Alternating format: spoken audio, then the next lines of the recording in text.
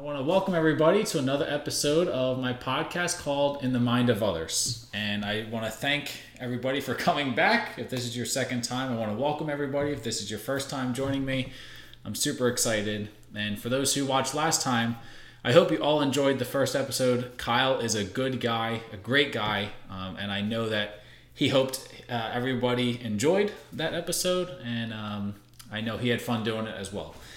So this guest is one that I have been extremely excited about having on because his story is truly incredible, and I'm sure by the end of this episode you'll feel the same way. And so I do want to welcome Mikey Mauro. What's up, man? Thanks for having me. Absolutely. And if I was good with technology, right now I'd be adding that applause in the background. Like, yeah, let's go. All good. So obviously, thank you for coming on. I do greatly appreciate it. And so first off, I asked Kyle this question last time. How are you doing? I'm doing good. We were talking a little bit about my morning, so yeah, had a crazy morning, but we're here. Yeah, you know. Yeah, just another wonderful Saturday morning. Yeah. Tell everybody about your awesome little family. It's good to see you doing well, the family doing well. So if you'd like to just say, tell everybody about your family. Man, that's a bag of issues. No, I'm just kidding. My family, it's me, my wife, Christiana, and then we got our son, Michael. He's a little over 1. He turned 1 in April. Yeah. And then we got Zara, the dog, the little pony. We got a Connie Corso. She's a beast. Yeah. That's our family. Yeah, that's our unit there, our team. I call it our team. Yeah, so. I love it. Little Mikey is adorable. He's such a cute kid, and he has like the coolest eyes. Ice blue. Yeah, ice blue. It's incredible. And I totally forgot about your dog. Big pup. Yeah, that's for sure. She's a beast. I asked this before to Kyle, and it's a good question for new dads because obviously he was a new dad. Right. What was it like that first moment that you saw your child? There's nothing like it. Yeah. I'm emotional. I get my son it's a blessing, man. I think especially in today's society, there's so little respect for life. Yeah, exactly. And just that first moment seeing him, the birth was crazy. Yeah.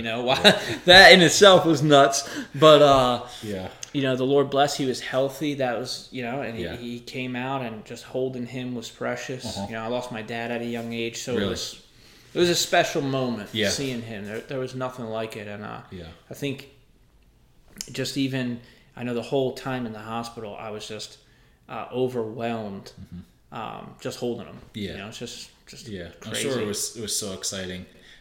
Mikey's wife Christiana has a huge family. Yeah.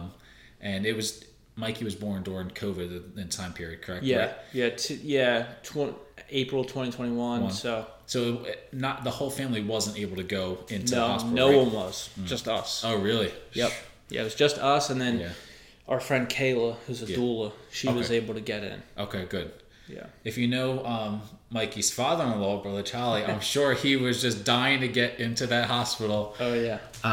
But I love that everybody's doing well, mm-hmm. and I think that's very exciting. Is being a dad everything you thought it would be? Yeah, and a whole lot more. Yeah. It's I think you go into it wanting to, I can't speak for everyone, but for me, wanting to be the best father that I can. Yeah. God adds roles to our lives. Right. But doesn't necessarily take away the others. Yeah. So while trying to be the best father, you're trying to be the best husband. Yeah. But in that context of wanting to be the best dad, you think like, I want to do this right, I want to do that right, I want to do this right. And how can I teach him how to live right? But then at the same time, I'm learning so much. Yeah. Like he's teaching me so much about myself. Yeah. And God, really. Just because the scriptures talk about that relationship, like father and son, right? With God, and so much. There's so much to learn there. Yeah. Learning so much more than I even thought. That is funny. You like you said, you're teaching your child things, but your child's teaching you things. I'm sure anybody who's a father out there would probably think, wow, okay, you're totally right. Yeah. Did you ever see yourself in this position? A saved father, as the kids say, living your best life? No. It's funny. I was thinking about this recently, but I didn't grow up in a Christian home. I didn't grow up in church. I didn't grow up. I had a loving family. Yeah. It's not like I was kicked to the curb or anything. Yeah. But I grew up rough lifestyle. Hung around a rough crowd. Yeah. And it was always the talk of like what our wedding party was going to look like and all that. So no, I would never expect my life to be what it is today. Yeah. I would never change it for anything. Right. Right. But I wouldn't expect it to be where it is today. Yeah. And I think that's one of the questions I was going to ask you later on was, would you ever change anything the way you have it now? And the way, like we're going to delve into later on, you would never change it for the world, what you have now, would you? No way. Yeah. Not a shot. I know you're super excited about being a dad. Yep. But let's talk about how you got to this point. And we're going to start at a younger age for you. And what was your childhood like? So my childhood, it was good, man. It was, I come from an Italian-Cuban family. Yeah. A lot of love there. Yeah. It's, I think, being Christian, a lot of times, we can talk about unsaved families in sometimes we got to be careful in how we say, because we know that ultimate love comes from God. Right. And you don't know the fullness of God's love if you don't know God. Right. But it doesn't mean that people don't have their form of love. Yeah. Right? Exactly. So loving home, my dad, he drove for Quaker City cabs. I don't know if they're still around. Green cabs here in the city. Oh, really? Okay. So he drove for them. He busted his butt, working hard, wasn't a college man, Right. Right. My mom, she worked around here because we grew up in Northeast Philly. Oh, really? Okay. Yeah. Okay. I didn't know that. So my brother, he's 6 years older than me. Yeah. Loving home. Yeah. I was loving home. Northeast Philly. I was there till I was about 10. Okay. Catholic school there. Yeah.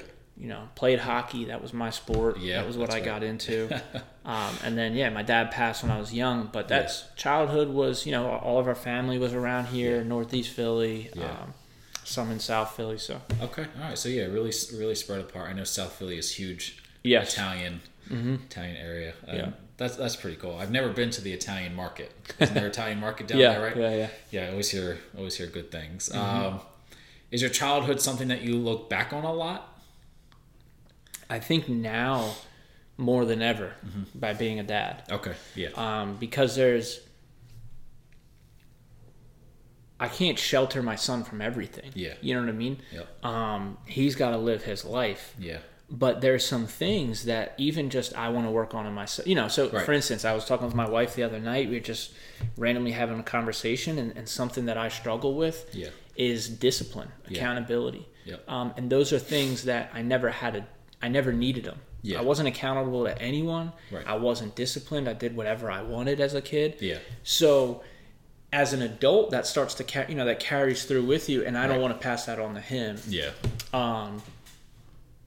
I don't know. I don't know where I was going with that, but It's all good. yeah. I mean, as far as that's what you asked. Thinking back, Yeah. thinking back on it. My friends from the past, they used to my one friend used to call me mush brain. Oh, really? Just because I would randomly blank out. Yeah. But, I think back on my childhood in all different kind of ways. Yeah. Yeah. Losing my dad, you think about that a lot, Right. especially. But being a father, you think back a lot. Yeah. I'm sure. And I didn't have this written down, but it's making me, what you were talking about sheltering Mikey is making me think of the shooting at the school in Uvalde, right? And did that give you a new perspective as a father? The heartbreak of all the parents out there who lost children. Did that give you a new perspective as a father, as an American, even?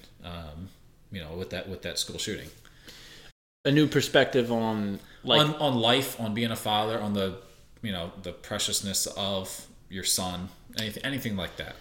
Yeah, I mean, as far as it gives you, having a child and then seeing families go through something like that. Yeah. And having a son, it's like imagining if you were getting that call. It's just devastating. Yeah. Like, no matter the political side of things and people's opinions, and regardless, at the end of the day, like, there are families that will never, ever, ever be the same. Right. You know? Yeah. And just like that. Right. And so stuff like that, definitely. I mean, the shortness of life, just how quick your entire life can change in literally 1 second. Right. One moment of a time, your whole life can change. And so yeah, it definitely changes your perspective on things. And I had in interviewing Kyle, we were talking about that verse that says, you know, life is like a vapor, and it's just like that. And I'm sure in going through your story that you would really see, okay, wow, that's a fact. Life just moves so quick, and like you said, in an instance, life can change for the better or for the worse, obviously. And I've heard you talk multiple times about things that you had went through when you were younger into adulthood.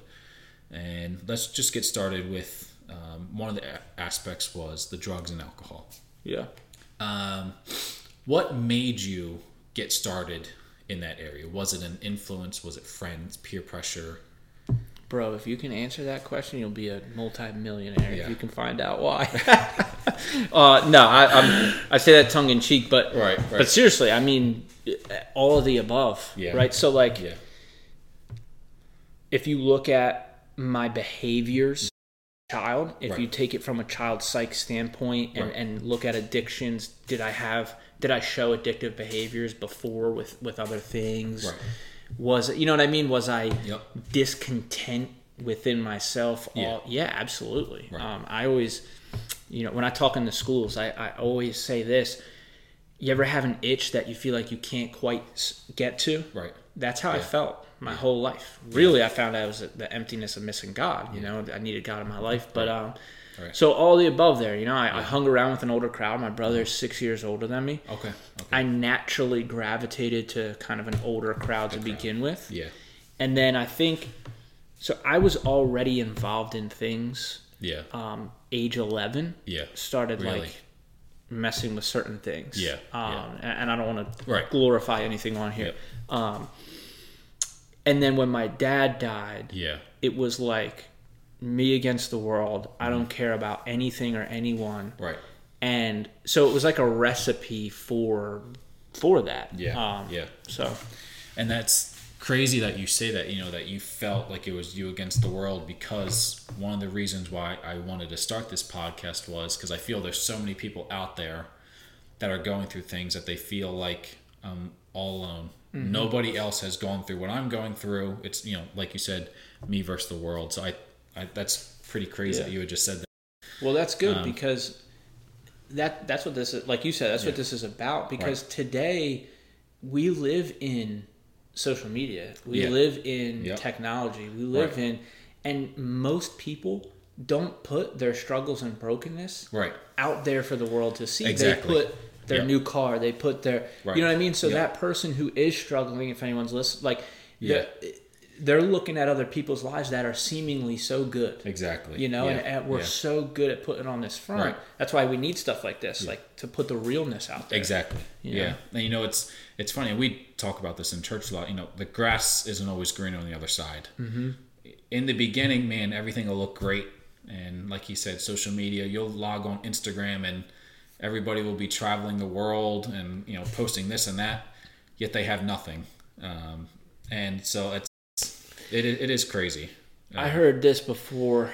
I don't know where, what, but it's kind of a tag along to that. The grass, you know, grass isn't always greener on the other side, or the grass is greener on this side. Looks, whatever. Yeah. It's like the tag to that was, the grass looks greener on the other side because sometimes we're not watering our own grass. Yeah.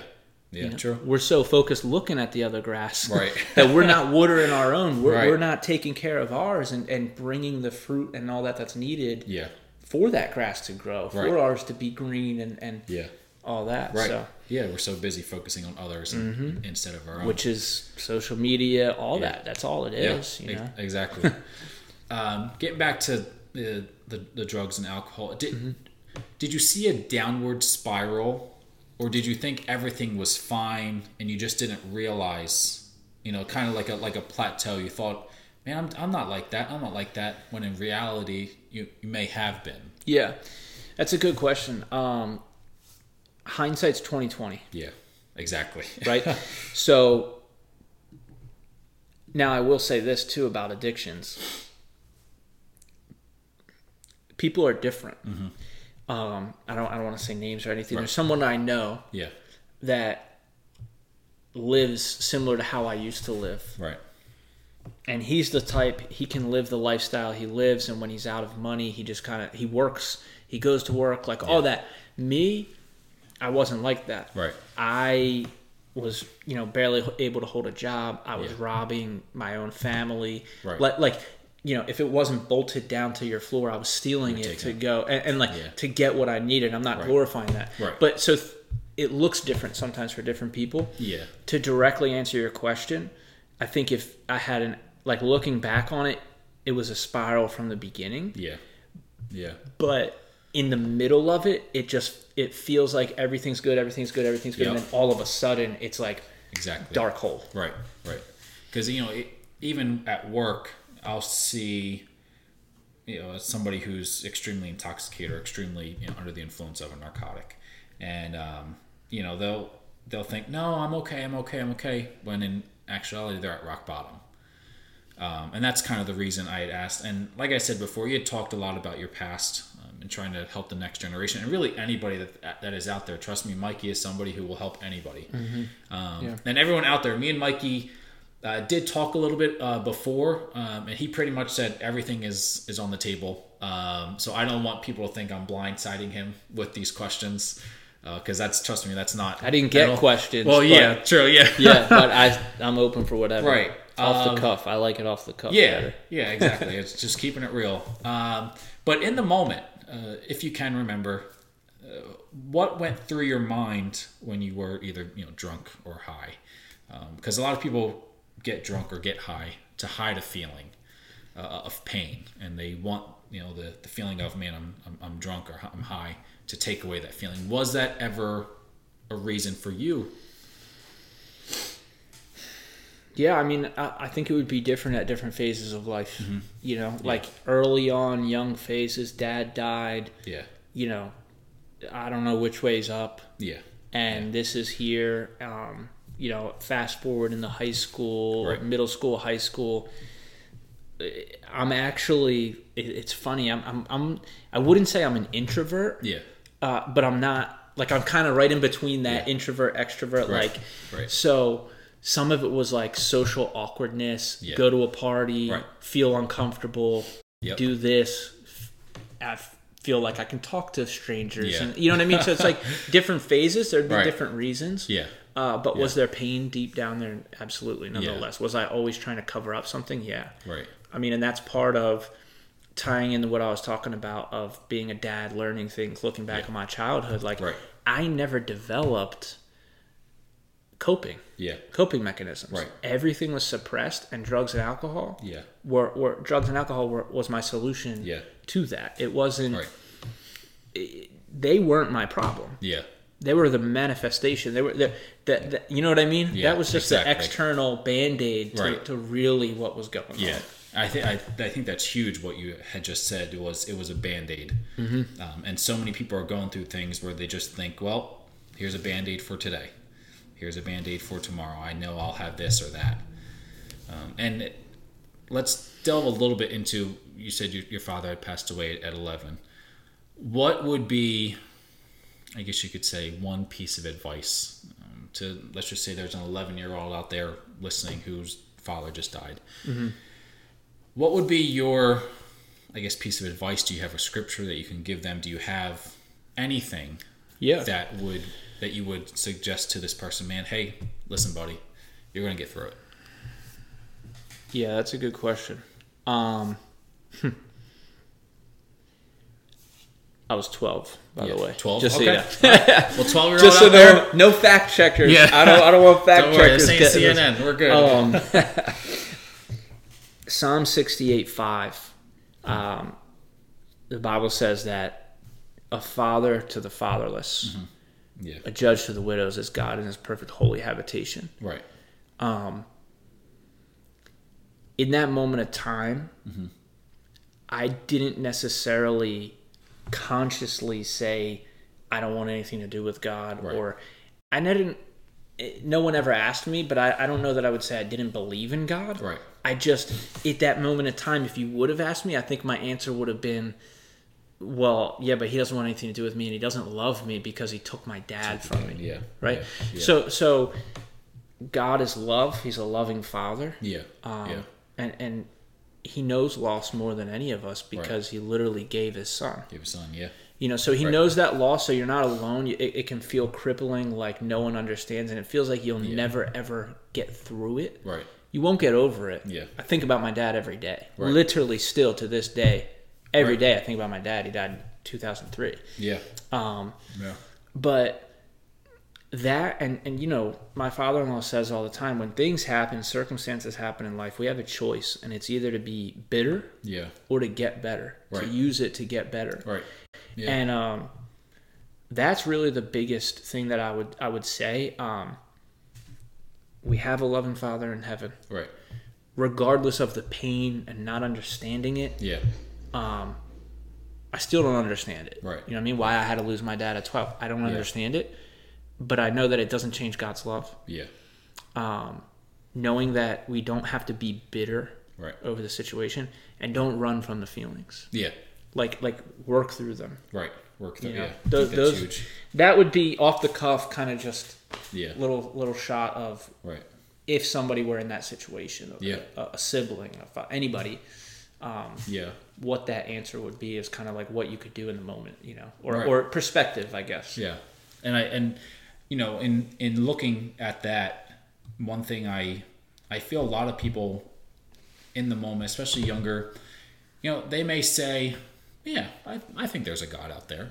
I don't know if a lot of people are just full blown, oh, there's no God at all. But when there's a passing, you're exactly correct. Well, if God loves me, why did He take my dad?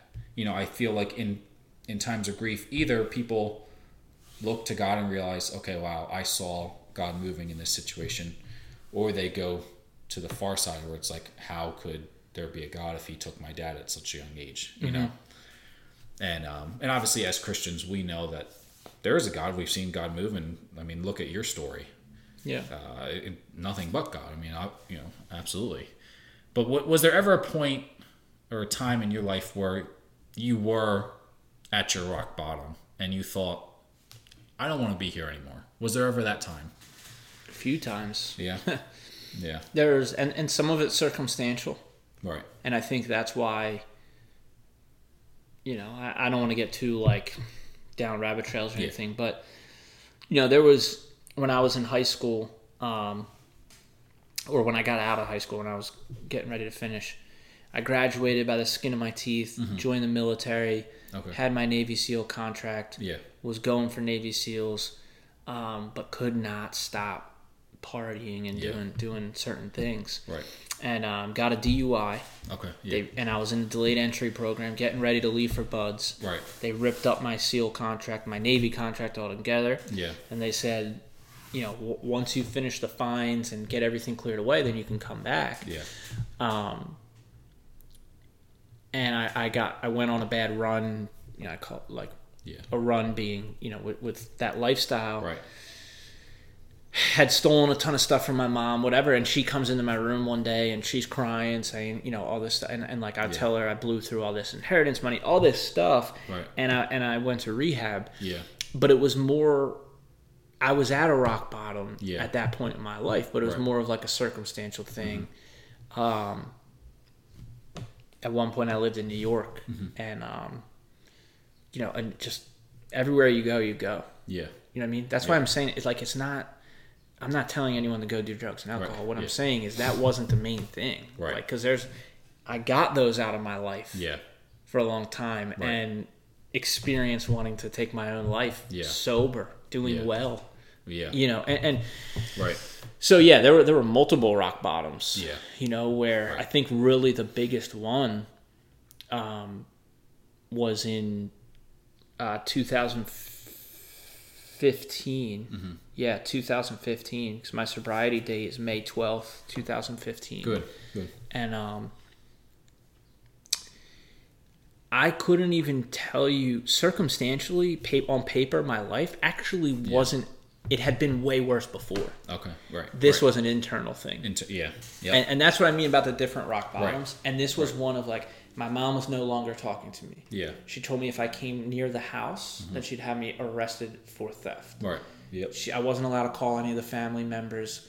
I was living with a friend. Yeah. Like it was like, so many things at once. Yeah. Yeah. But like I had a job, I was working, I was trying to do better, whatever. But I was 23. Right. And I just remember like, this is not how, like, this isn't what life's about. This isn't like, right.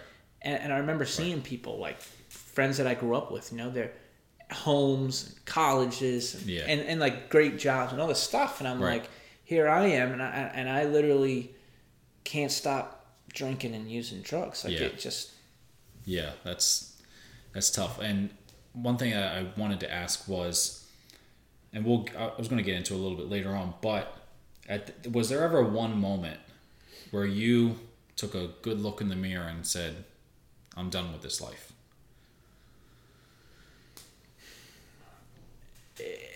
Are you asking and it stuck?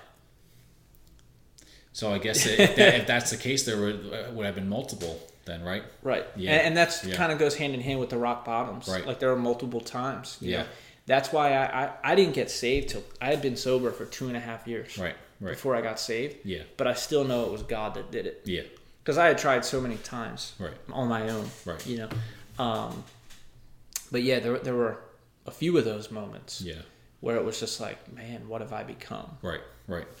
Like, and I think that's the biggest thing. You touched on it earlier when you were talking about,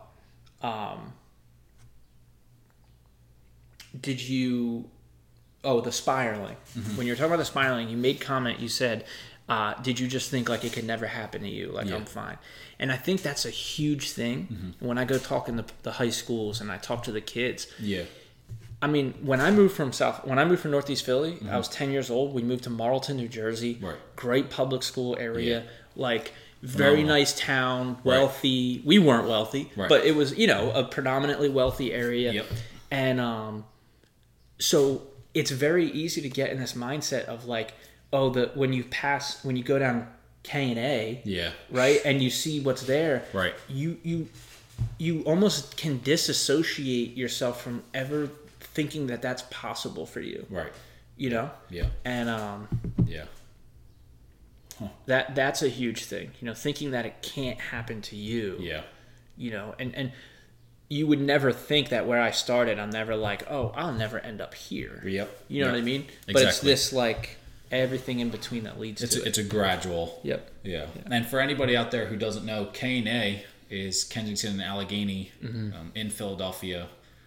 Probably one of the worst drug areas. Mm-hmm.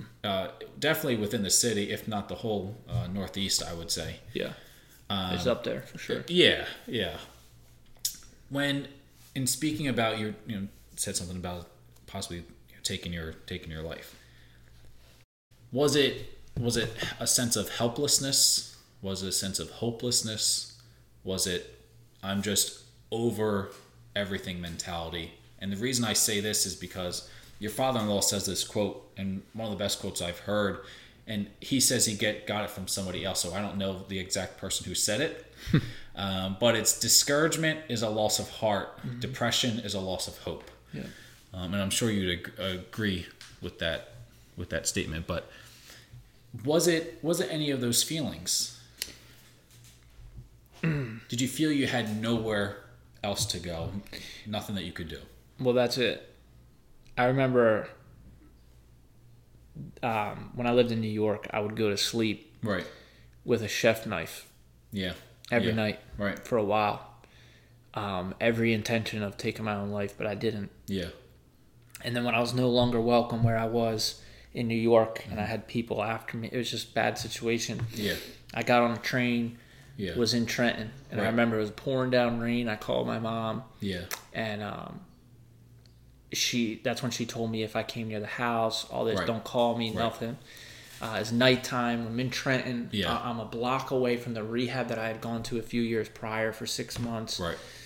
I got a handful of stuff that I knew was enough to take my own life. Yeah. And in that moment, here's what actual feeling was. I can't go on living the way that I am. Yeah. But I don't know how to stop. Right. So it felt like the only answer was to take my own life. Right. Like it didn't, at that point, it didn't, so hopeless, helpless, heartless, like all of that is what it was, because it's like, I literally can't go another day living like this. Right. But I can't go another day not. Yeah. Like, and it was just this crazy, like, you feel bound of like, right, this is my only option. Yeah, and it feels like you're stuck. Mm-hmm. Is that right? Oh yeah. Yeah. Wow, I'm sure anybody out there, if you're feeling exactly like that, and we're going to get into a little bit later on, reach out. Yeah. For sure. And I'm going to delve into a little bit about on that same topic, but drugs and alcohol played a huge part in your life at one point, obviously. And we had spoke earlier, actually just now, about you not wanting to live at one moment. Take us into your mental health, because a lot of people, they don't really take their own mental health seriously, let alone others. So your mental health, how was that all affected? Did you develop anxiety? Did you develop depression? Anything like that at all? Yeah.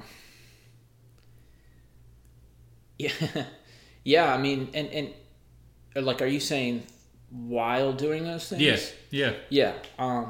Well, for sure, because once you start putting chemicals in your body, right, you're no longer your normal chemical makeup, the way God made us. Right. So you open yourself up to very highs, very lows, very, so sometimes, see, I started doing things at such a young age that it's like a chicken or the egg. Yeah. Like, which one came first? Was I anxious? Was I depressed? I don't know. Was it the drugs? Was it? Yeah. But yeah, I developed all of that. Sometimes it got to the point where if I didn't take a substance, I was down and depressed. Really? And then as soon as I would take something, right, I'm the life of the party. Yeah. It just... Right. That's tough. Yeah, and it seems like you needed that stuff to function, because without it, you, like you said, you were depressed. Everything was not right. Do you think people don't take mental health seriously enough? Because I think that. I don't think people, and I'll be blunt, I have anxiety. It's not as bad. When I was younger, teenager, had some just anxiety problems, whatever. And I never knew what a panic attack was. I never took anything like that seriously. And people don't realize what anxiety is until they have an anxiety attack. And they kind of just push. I feel like a lot of people just push it away, like, oh, it's just mental health, you'll be fine, just suck it up. Do you feel like people kind of feel like that? Yeah, I think I think just like any topic or anything in life, there's ditches. Yeah. Right? And we need to try to go in the middle. Yeah. Right? Not extremes, I'll say, instead of ditches. But I feel like there's one side where it's mental health isn't even real. Yeah. They wouldn't say that. Right. But it's like you're saying, like it's kind of just brushed over, like whatever. Right. And then there's the other ditch of when mental health being all that you talk about. Like people that are like, to where it becomes your crutch. Yeah. And you allow yourself to stay stuck because, well, this is just how I am. Yeah. And I'm negative, so I'm going to always be negative. And it's like, well, no. Yeah. Like, look, it's real. Let's recognize it. It's real. And let's work through it. Right. Let's move forward. Yeah. You know what I mean? And that's that middle of the road. Mm-hmm. don't overemphasize it to the point where it's all you talk about and it's it's who you are, and then don't dismiss it either. And I think we have both of that. Oh yeah, I feel like especially that one side, if we don't know what's going on, then it's mental health. Right. The happy medium. But even like you said, you never had a panic attack, and I think there is a part of it of just like you don't know what you don't know. Yeah. And no one that's ever had a panic attack, you can't even understand what it is. Right. So sometimes people can view it as like, all right, like chill out. Yeah. Just chill. You know what I mean? And it's like they don't understand that it's like I want to chill. I can't, bro. I'm bugging out right now. And you feel like tunnel vision and your chest is gonna. It's just, for me, it was I'd be standing outside, fresh air, and I felt trapped. Mm-hmm. It's like, where do I go? Like, okay, it's not like I'm trapped in a building, in a tight room where I'll go outside and be totally fine. I was standing outside, felt like, like you said, chest caving in, like the heavy breathing. It's like, oh Lord, what do I do? I've never been through this. We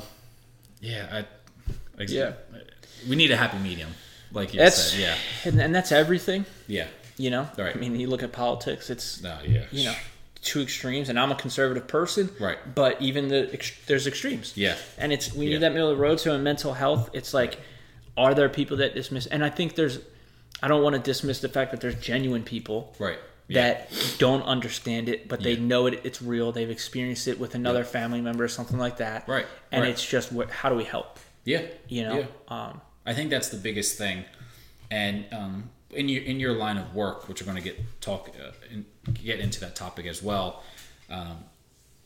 Maybe I guess you could maybe advise somebody what to say to somebody that had gone through your situation. And in talking with Kyle before about his dad having cancer, people have good intentions. It doesn't always come out, good. So when somebody's down, when somebody is going through addiction, how can somebody help you or somebody going through this? What can they say? Man, I mean, I think it's natural for most humans to want to fix things. Right. Sometimes a solution is very simple. Right. But sometimes people don't want the solution. Right. They want the venting. Yeah. Yeah. True. And so I don't know that it's just one thing that they can say. Sometimes it's not saying anything. Yeah. Sometimes it's just listening. Right. And like, bro, I'm sorry you're going through that. Yeah. I don't fully understand it. Right. I'm here for you. What can I do to help you? Yeah. You know what I mean? Right. But then there's also time. It's like, you think of Job. Mm-hmm. All of Job's friends said truthful things. Right. But it just wasn't true for Job's situation. Right. Yeah. You know what I mean? They weren't saying things that weren't accurate. It just wasn't accurate for his situation. So it's like, it just depends on the situation, because my point with that is sometimes people do need you to say what they need to hear and they don't want to hear. Right. I guess here comes that happy medium again. Right? Exactly. Right. And then, because I know with me for addictions, I had friends that in the beginning were very, very hands-on, trying to help me, whatever. Yeah. And then there was a certain point where people had to withdraw themselves because I was going to bring them down. Right. You know what I mean? Right. And they were almost borderline enabling me to continue. Just like my mom, she'll tell you, she says all the time, I had to draw a line in the sand with them. Yeah. It didn't change her love for me. Right. It didn't change her burden for me to get better. Right. It just, here was the line, and she'll walk right to the edge of it. Yeah. And that's it. Right. So she wasn't enabling me anymore or stuff like that. Right. That's huge with addiction, is not the enabling. Because nobody wants to maybe feel like they're, helping you in your addiction, in the sense of, let's just say you're addicted to drugs, and nobody wants to think, oh, I'm giving you money to actually go buy drugs. Right. You want to think, man, I'm giving him money maybe so he can get away from drugs, go do something else. Right. Going from the on drugs and the alcohol to not wanting to live to being in church, I guess, is a huge drastic change. Mm-hmm. How did that all start? How did the process go from being at rock bottom to where you're at now? Yeah. So, I had a buddy of mine. His name's Scott. Not had. He's still my boy. He was sober, mm-hmm. and him and I ran together on the streets. Right. So, May 2015. Yeah. When I reach a point of, hey, that my life's got to change. Right. I knew that he was doing well. Yeah. So I reached out to him. Right. And I'm like, my life's got to change, you know? And that's where it started. Yeah. Right? And we were going to 12-Step Fellowship. Okay. And that's where that started. And the 12-Step Fellowship talks about the idea of just believing that there's something. Right.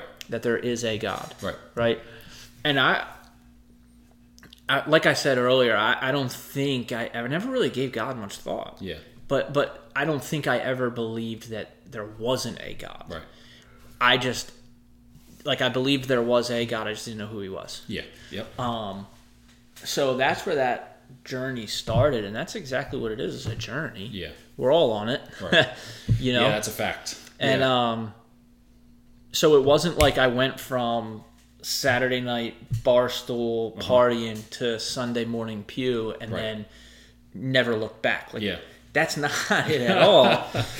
It was, that 12-step fellowship. It was working little jobs. It was trying to do better in life, trying to be a better person, mending relationships, paying money back to people that, I had robbed and different things, and calling people, telling them things that they didn't even know I did to them. And, and just getting things right. Yeah. Starting to believe that there was something out there. Yeah. Starting maybe to find a bigger purpose for your life. That there was something more to live for, more than what was going on. Yeah, absolutely. Right. That's definitely, and it was very look at yourself, look at some things, and then start helping other people. Yeah. And that's kind of the way that the fellowship's designed. It's a good thing. I mean, it helped me. It helped me a lot. Right. Being sober doesn't take you to heaven. Yeah. Right. Helping people doesn't take you to heaven. Right. So I wasn't a saved man. I wasn't on my way to heaven. I hadn't had my sins forgiven. I wasn't right with God. Right. But I believe God was working in my heart. Yeah. And that was the start of it. Yeah. And he was using those things to just draw me closer. Yeah. That's what God does. He's the ultimate fisherman. Yeah. Yeah, true. Jesus said we'll become fishers of men, but he's the ultimate fisher. Yeah. He's the one, he's drawing the nets on all of us through our hearts. Yeah. And that's what that journey, that's where it started. Did you ever try any other programs like AA? Anything like that? That's what I was in. Okay, so you were in that. Yep. What are your thoughts on those types of programs? So AA is the original. Okay. Every other A, NA, CA. NA, that's what I was thinking of. All the other A's stem off of AA. Okay. AA was started as a Christian-based program. I didn't know that. Most people today don't know that. Yeah. It actually was going. So one of the a huge saying in AA is faith without works is dead. Mm-hmm. Well, where's that from? That's from the Bible. True. Yeah. But there's no quotes on it. There's no scripture reference. Right. There's all throughout the book of AA. There's a lot of those things. Yeah. Where if you read the book and read the Bible, you'll start seeing how much of the Bible's in there. Right. So it was Oxford groups that started AA, and so today it is not a Christian-based program, but it started, and it's 12 steps, and it wasn't always 12 steps, right. And actually, when it started, the first step, guess what the first step was?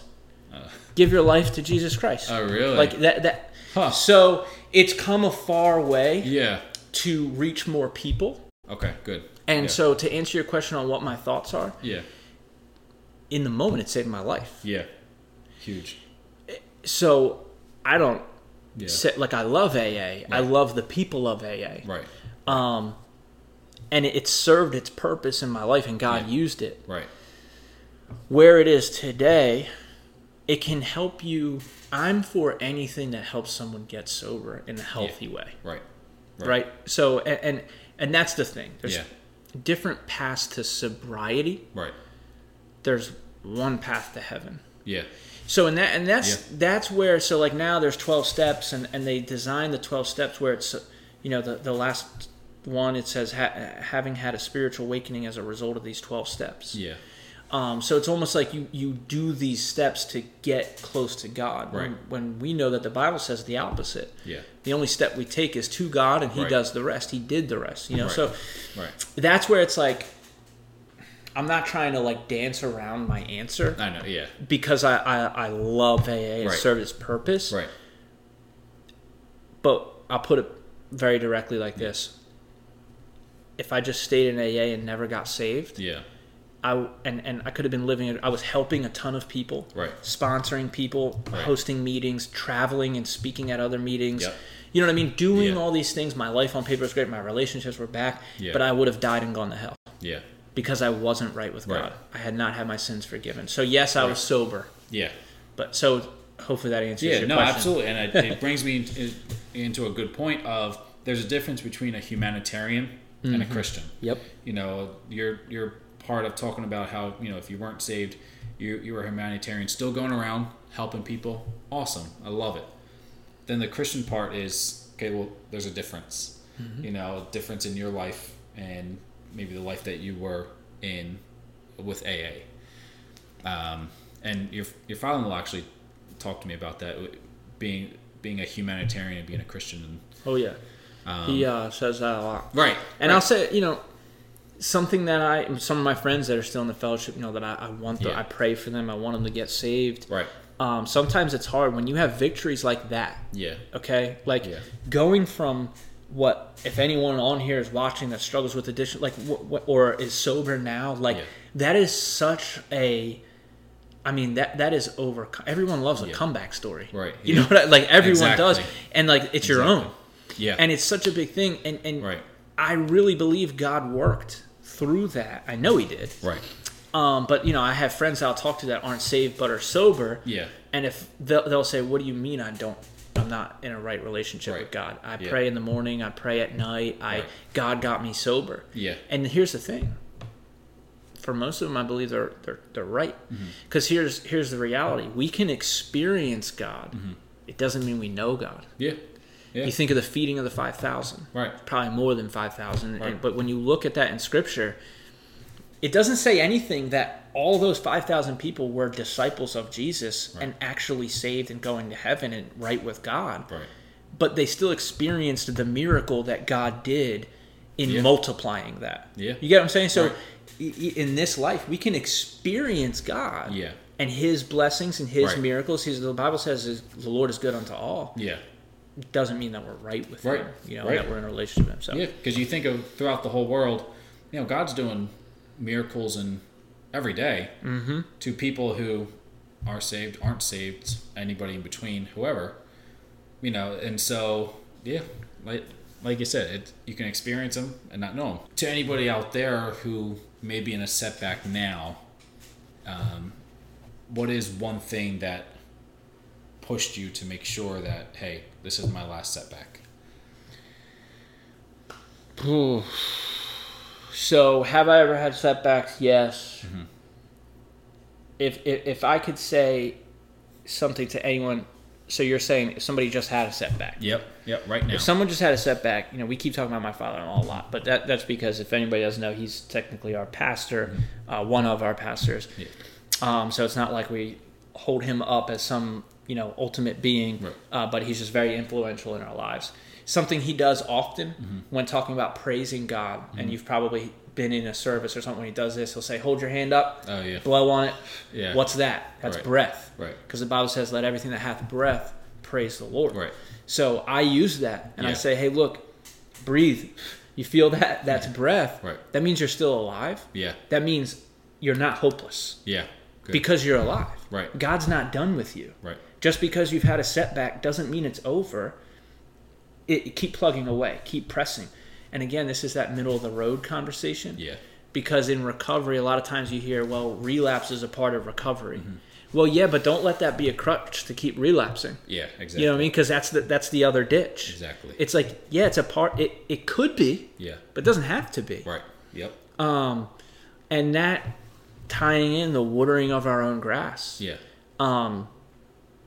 You know, I can't enter people's hearts and look at their hearts, but I can promise you that if you struggle with addictions, it's deeper than the physical drug or the drink. Right. It's deeper than that. Yeah.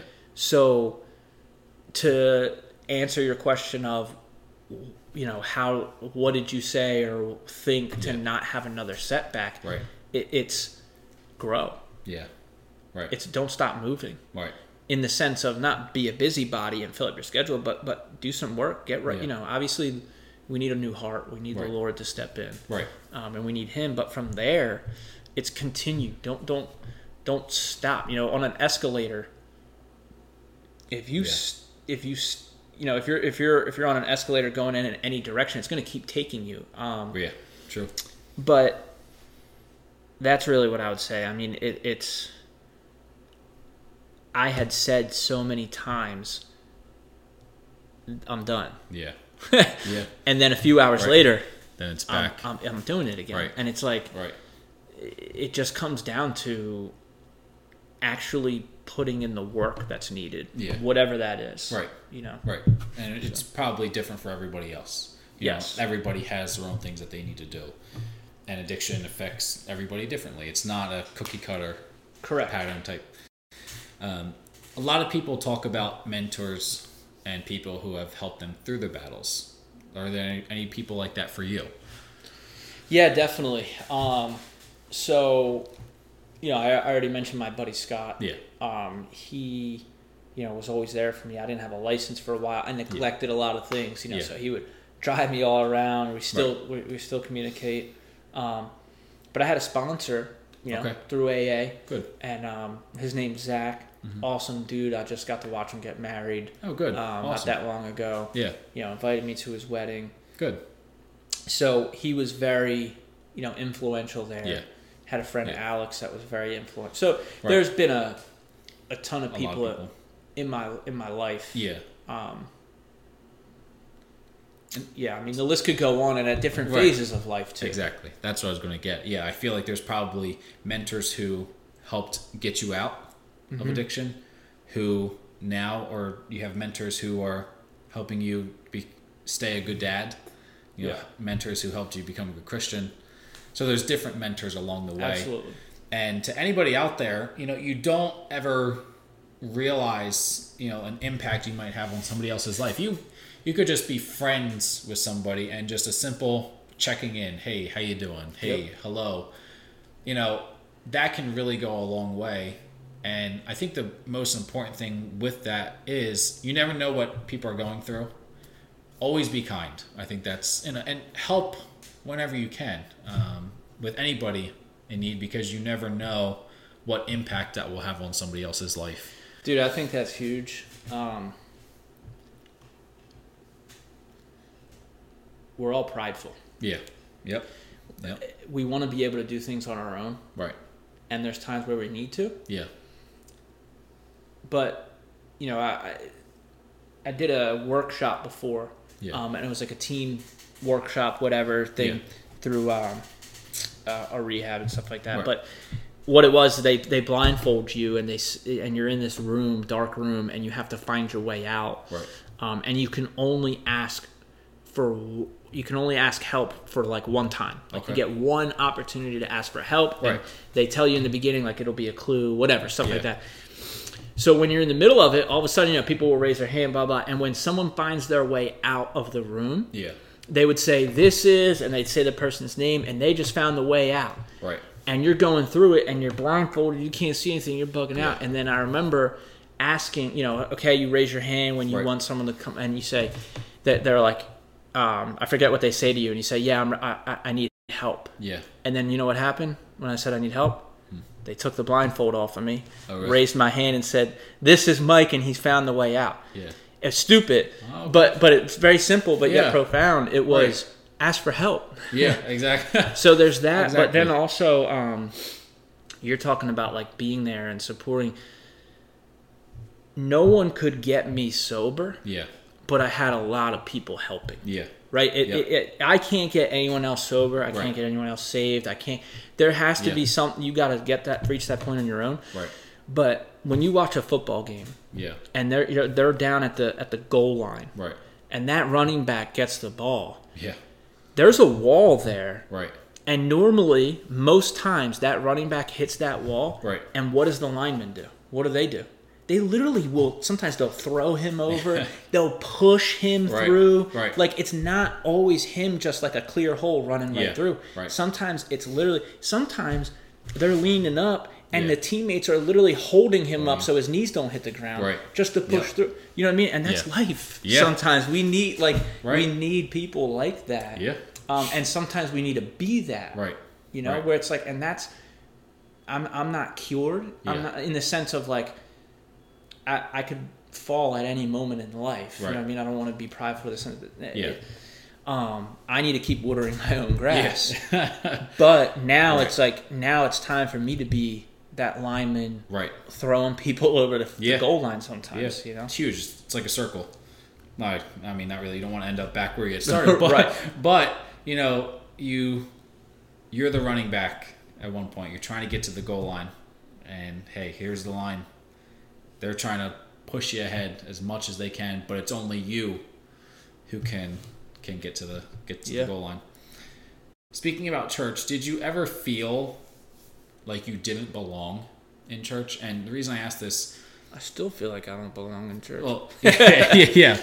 And the reason I asked that was because I feel so many people who don't have the best past, who feel like they will always be judged in church, and feel like they should be nowhere near a church.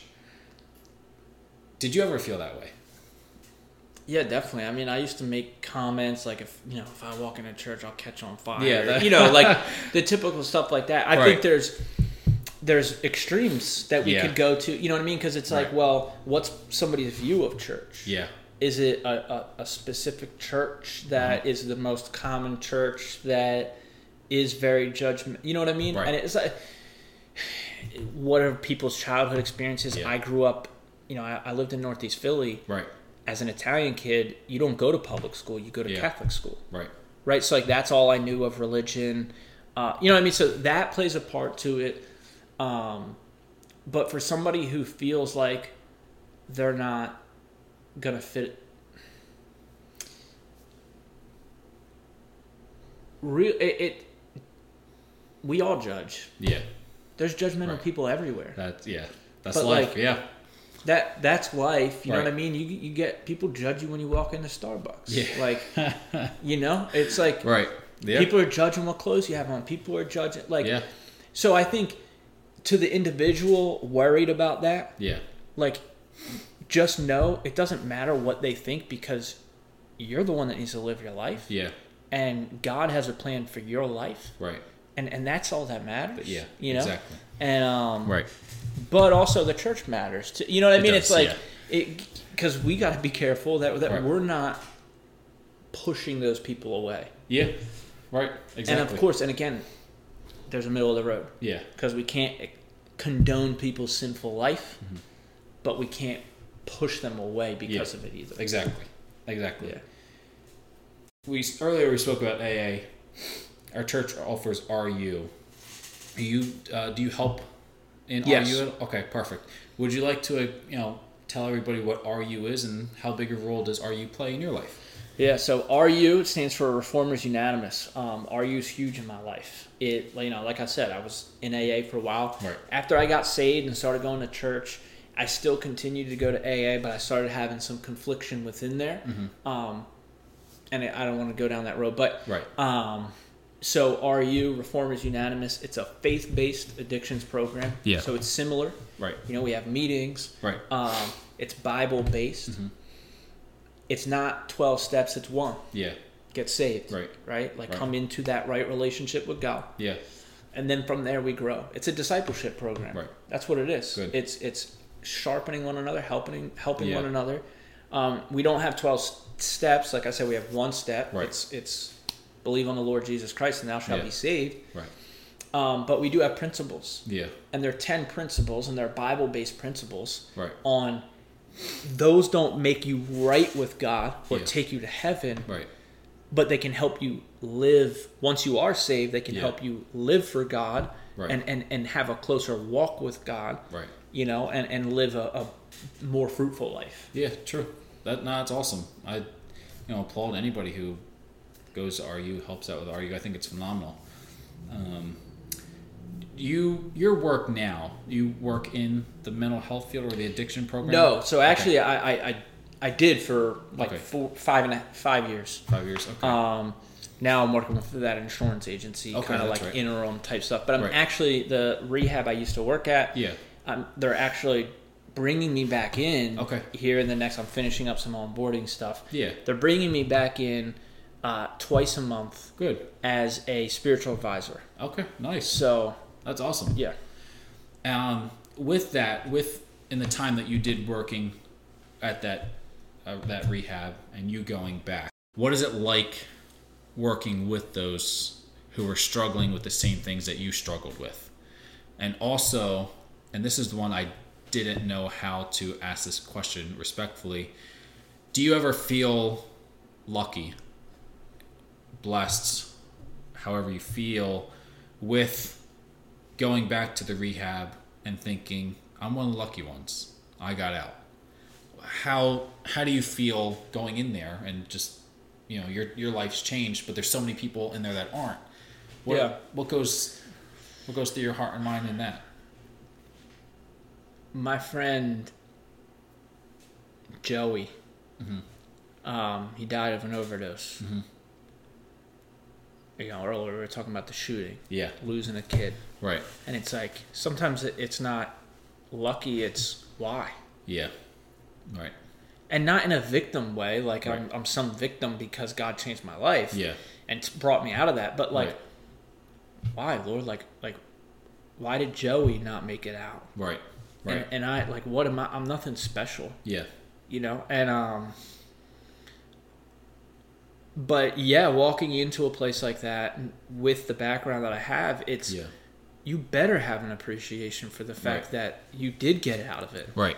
And sometimes you need that reminder. Yeah. And that's what's really big about fellowships, like 12-step fellowships and all that's good about it. Yeah. In the sense of keeping it green, keeping it fresh, not forgetting where you came from and how easily you can go back to it. Yeah. By the grace of God, I am what I am. Yeah. And it's so it's, and then sometimes it's not tough, but it's like, man, if I can get out of it, I know that anybody can. Yeah. Like, because, like there's no, I'm not special. Yeah. You know what I mean? I'm special in the eyes of God, and so is everyone. Right. So it's not anything I did or didn't, it's like, yeah, there were some things I had to do. I couldn't keep getting high and have my life change. But exactly. And then as far as working in it, to anyone that might listen, people will probably see that it's me and not listen, but it's no, they'll be like, oh crap, Kevin's on again. No, we're done listening to him ask questions. It's funny, we did a test run and I said, man, my voice, that's what my voice actually sounds like. Dude, it's anyway, working in treatment, drug and alcohol treatment, as someone in recovery, it can be a dangerous spot. Mm-hmm. And here's why. Mechanics. Yeah. Right? A lot of mechanics' cars need work done. Yeah. But they work on cars all day. Right. They don't want to come home and work on their own car. I'm not saying every mechanic. If you're a mechanic out there that has a super awesome car, I'm not. But you get my point, right? Yeah. So it's it's that watering the grass. Yeah. Watering your own grass. Right. So sometimes when you get into human service type work, you spend so much time on other people. Yeah. You don't take time for yourself. Right. Right. And I don't want to say this definitively. I'm pretty sure. We can send it to the fact checkers on Facebook, but I'm pretty sure there's a higher percentage of relapse for those in recovery who work in treatment. Wow. Because your life becomes, it's like, well, you do an 8-hour shift at a rehab and you're sitting in on meetings, you're sitting down with people, helping them, they want to leave, they want to AMA, you're talking with them, and it's like at the end of the day, when it's time you need to go to your support group or you need to do, it's like, well, you know what, I just want to chill and put the TV on because I did meetings all day, I'm good. Right. And it's like, well, no. Yeah. You know what I mean? You're not really working on yourself at that point. Right. It's like, anyway, I don't want to keep going on. You're good. Say the same thing 30 times in different ways, It's all good. Obviously, you and me are Christians and not ashamed of it, obviously. And there are non-Christians out there who might watch this, and I hope they do, because this is a podcast for everybody. Yeah. I want that to be very well made known. What is your message to them and the rest of the world about how you're living now, about your past, and you're clean and living well now, and what is one thing that in your message to them can help them make sure that their past doesn't affect their present and the future? I know that's probably a lot in there. Yeah. I'll say this was something that my father-in-law had said to me. Man, he's getting the shout-outs today. He told me one time I went through like a year of depression, sober and saved. And not ashamed of it. Right. But I was in a dark place, and he said something to me. He said, you need to stop viewing yourself as damaged goods and start realizing that you're a child of the King. Yeah. And so obviously that's more Christian addressed. Right. But that's the truth. Yeah. Like Paul said, forgetting those things which are behind. Right. So I don't forget in the sense that, because if you use Paul as an example in the scriptures, he's the one that said, forgetting those things which are behind. Yeah. But he's also, if you look through the book of Acts, he was very quick to give his testimony of where God brought him from. Yeah. He used to consently kill Christians. Right. Yeah. And he would talk about that. Yeah. So it's not forgetting in the sense of like erase your mind and forget where you came from. Yeah. But it's like, I don't have to live there. Yeah. I don't have to live that way anymore. Right. And always looking to just kind of, Bible says, draw nigh unto God and he shall draw nigh unto you. I wholeheartedly believe every single person out there, whether you're a Christian or not, I wholeheartedly believe that every day God has a step for each and every one of us that he wants he wants us to take that's closer to him. Right. I can't tell you what that is. It looks different for everybody. You know what I mean? Right. So you asked a lot in that. I don't know if that answers like. No, I think so. And one of the parts that you were talking about where you said it was Christian based, your answer, I still feel that a lot of, I guess you could say, Christian based answers can really help people who aren't Christians, and they can kind of appreciate and respect it. And like I was saying earlier, I talked to Kyle about his dad having cancer, and a non-Christian going through that, even if you say, hey, I'm praying for you, and they might not believe in God, not believe in prayer, I still feel like, you know what, I appreciate that, because I know that prayer means something to you that's huge. So you just saying that to me, it means something. So I obviously appreciate that answer. I think that was huge, because anybody out there, if you're going through something, listen, nobody's perfect. Everybody faults and falls throughout their entire life. Trust me, nobody's perfect. And this is not me telling you how to feel, but just know you're not damaged goods. One thing that I always think about is, if I feel bad about something I did or something that I'm going through, there's always somebody out there in the world going through something worse than I'm going through. So I think that's huge. and obviously thank you for that answer. That was good. One thing I'd like you to do is tell anybody out there where they can go for help. Is it your work? Are you the Bible? AA? Whatever. Any programs that you recommend? You mean if somebody was struggling, somebody's struggling with addiction, mental health, anything? Yeah. Well, obviously being a Christian, right. I'm going to say God. Yeah. Right. The Lord. He can, wherever you are. We went through COVID. Mm-hmm. I had a former. We didn't call them patients. We called them clients. Anyone that was in the rehab was client. Okay.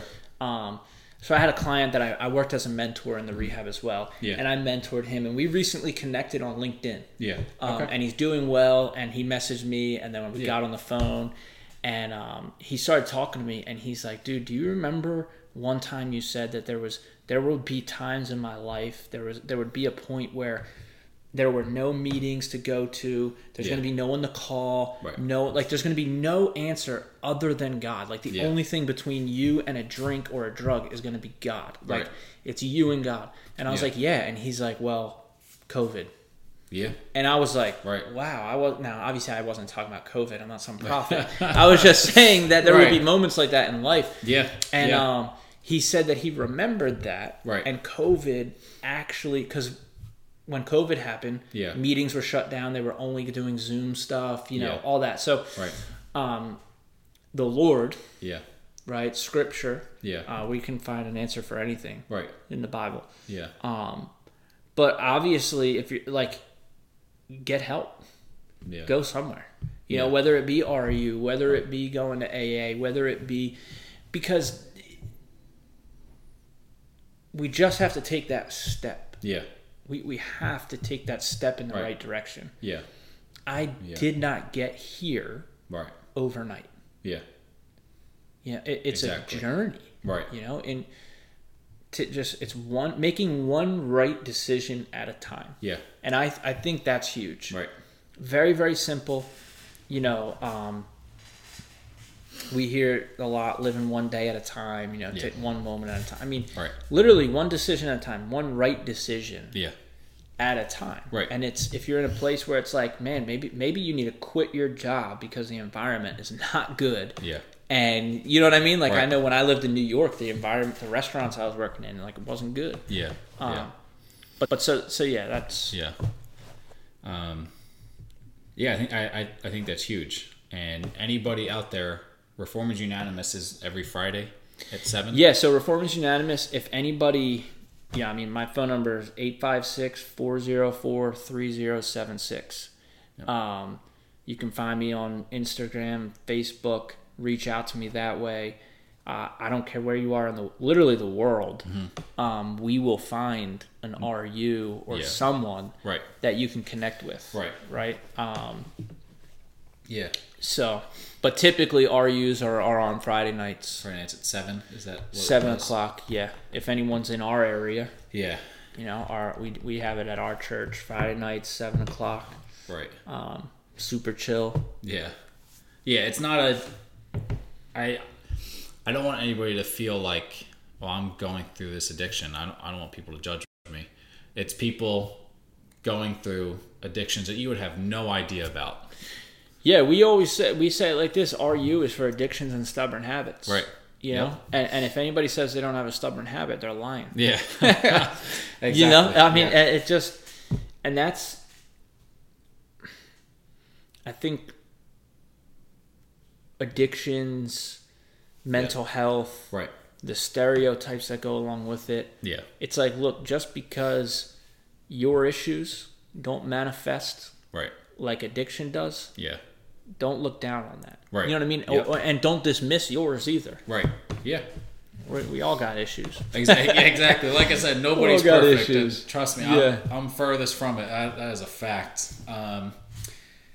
Is there anything else about your story that I may have missed that you want to share to the world? Maybe it could be, I guess how did you and Christiana meet? How did you get together? Yeah, so Christiana and I, we met at church. Funny story. She'll probably be upset that I said this. Oh boy! Don't worry, everybody. We got some tea right here on this podcast. So you know Andrew, right? Yeah. So my boy Andrew, I don't know if you know, but like Andrew and I knew one another through AA before either of us were saved. Okay. And then he marries Mandy. Yeah. Yeah. So then Andrew's one that brought me to church. Yeah. And so here apparently, when I came into church. Andrew had brought in other friends before. Some had gotten saved, some hadn't. Right. But apparently, Christiana was in the choir, like with Travis, her cousin, and stuff, and was like, "Who's Andrew's friend?" Yeah. Okay. So she came after you. She came. She was hunting out. No, it's So, and then what ended up happening was I got saved. God changed my heart and my life, and so I wanted to be around like-minded people. Right. And so. After church, I would hang out with Andrew and Mandy and Christiana. Okay. Hey, so that was how you know, we met. And that's wild. Yeah. That's pretty cool, though. Yeah, so Andrew is the one who brought you to church. Yeah, so Andrew, I had called him. God started having our paths cross again. Yeah. And I remember seeing him in LA Fitness at the gym. Okay. And I was sober, 2.5 years sober. Yeah. But I was in a terrible place internally. Yeah. And that's when you say, is there anything you would want people to know? Like, that's the most important decision is what happens when we die. Yeah. You know, where are we going when we die? Right. And I was 2.5 years sober. Yeah. And I already mentioned this on paper, everything. I was a good person. Yep. I was going to meetings. I wasn't robbing people anymore. Right. I cleaned up my life, right? Yeah. But I remember there were still some other things. There was sin in my life, right. You know, and I remember this feeling of like still having this emptiness inside of me. Yeah. And reaching a point of wanting to take my own life again. Yeah. And I remember praying and saying, God, if I'm going to feel this way sober, right. I'd rather be back to what I was doing. Yeah. Because it didn't make sense to me. Yeah. I'm like, what? Why do I? What in the world? Right. And really, it was because I was missing the Holy Spirit of God. Right. I wasn't born again. Right. And Andrew and I crossed paths in an LA Fitness. And he asked me how I was doing, and for some reason, I started crying. Oh, wow. And in the middle of a gym locker room, you know, and all these meatheads around, and I'm crying. And he's like, look, and he talks to me for a few minutes. And that was the night he was proposing. I didn't even know. Oh, wow. But anyway, fast forward. Yeah. And I end up reaching out to him. Yeah, you know, good. It's just good. And that's how that. And that's the rest is history. Yep. I think we'll wrap it up there. Yeah. I hope everyone listening or watching was able to take something from this episode, because I know I sure did. I know Mikey wants to be an encouragement to anybody, and I think he has been for sure. If you are struggling with drugs, alcohol, mental health, anything, reach out for help. There's absolutely no shame in reaching out for help. Everybody needs help. He needed help. I need help. I need help. Nobody's perfect, like I said. But one thing both me and Mikey want you to know is that God loves you. Yeah. Amen. And to all those who aren't struggling in the moment, you're blessed. Trust me. Don't take a single day for granted, which we had talked about earlier. Life is like a vapor. Every day goes by so quick, you never know when is going to be your last. Mm-hmm. Enjoy life, and when needed, reach out. So, for sure. I do want to say, obviously, thank you, Mikey. Man. Thanks for having me on. For joining us, and to everyone else out there, thank you, and I'll see you on the next episode.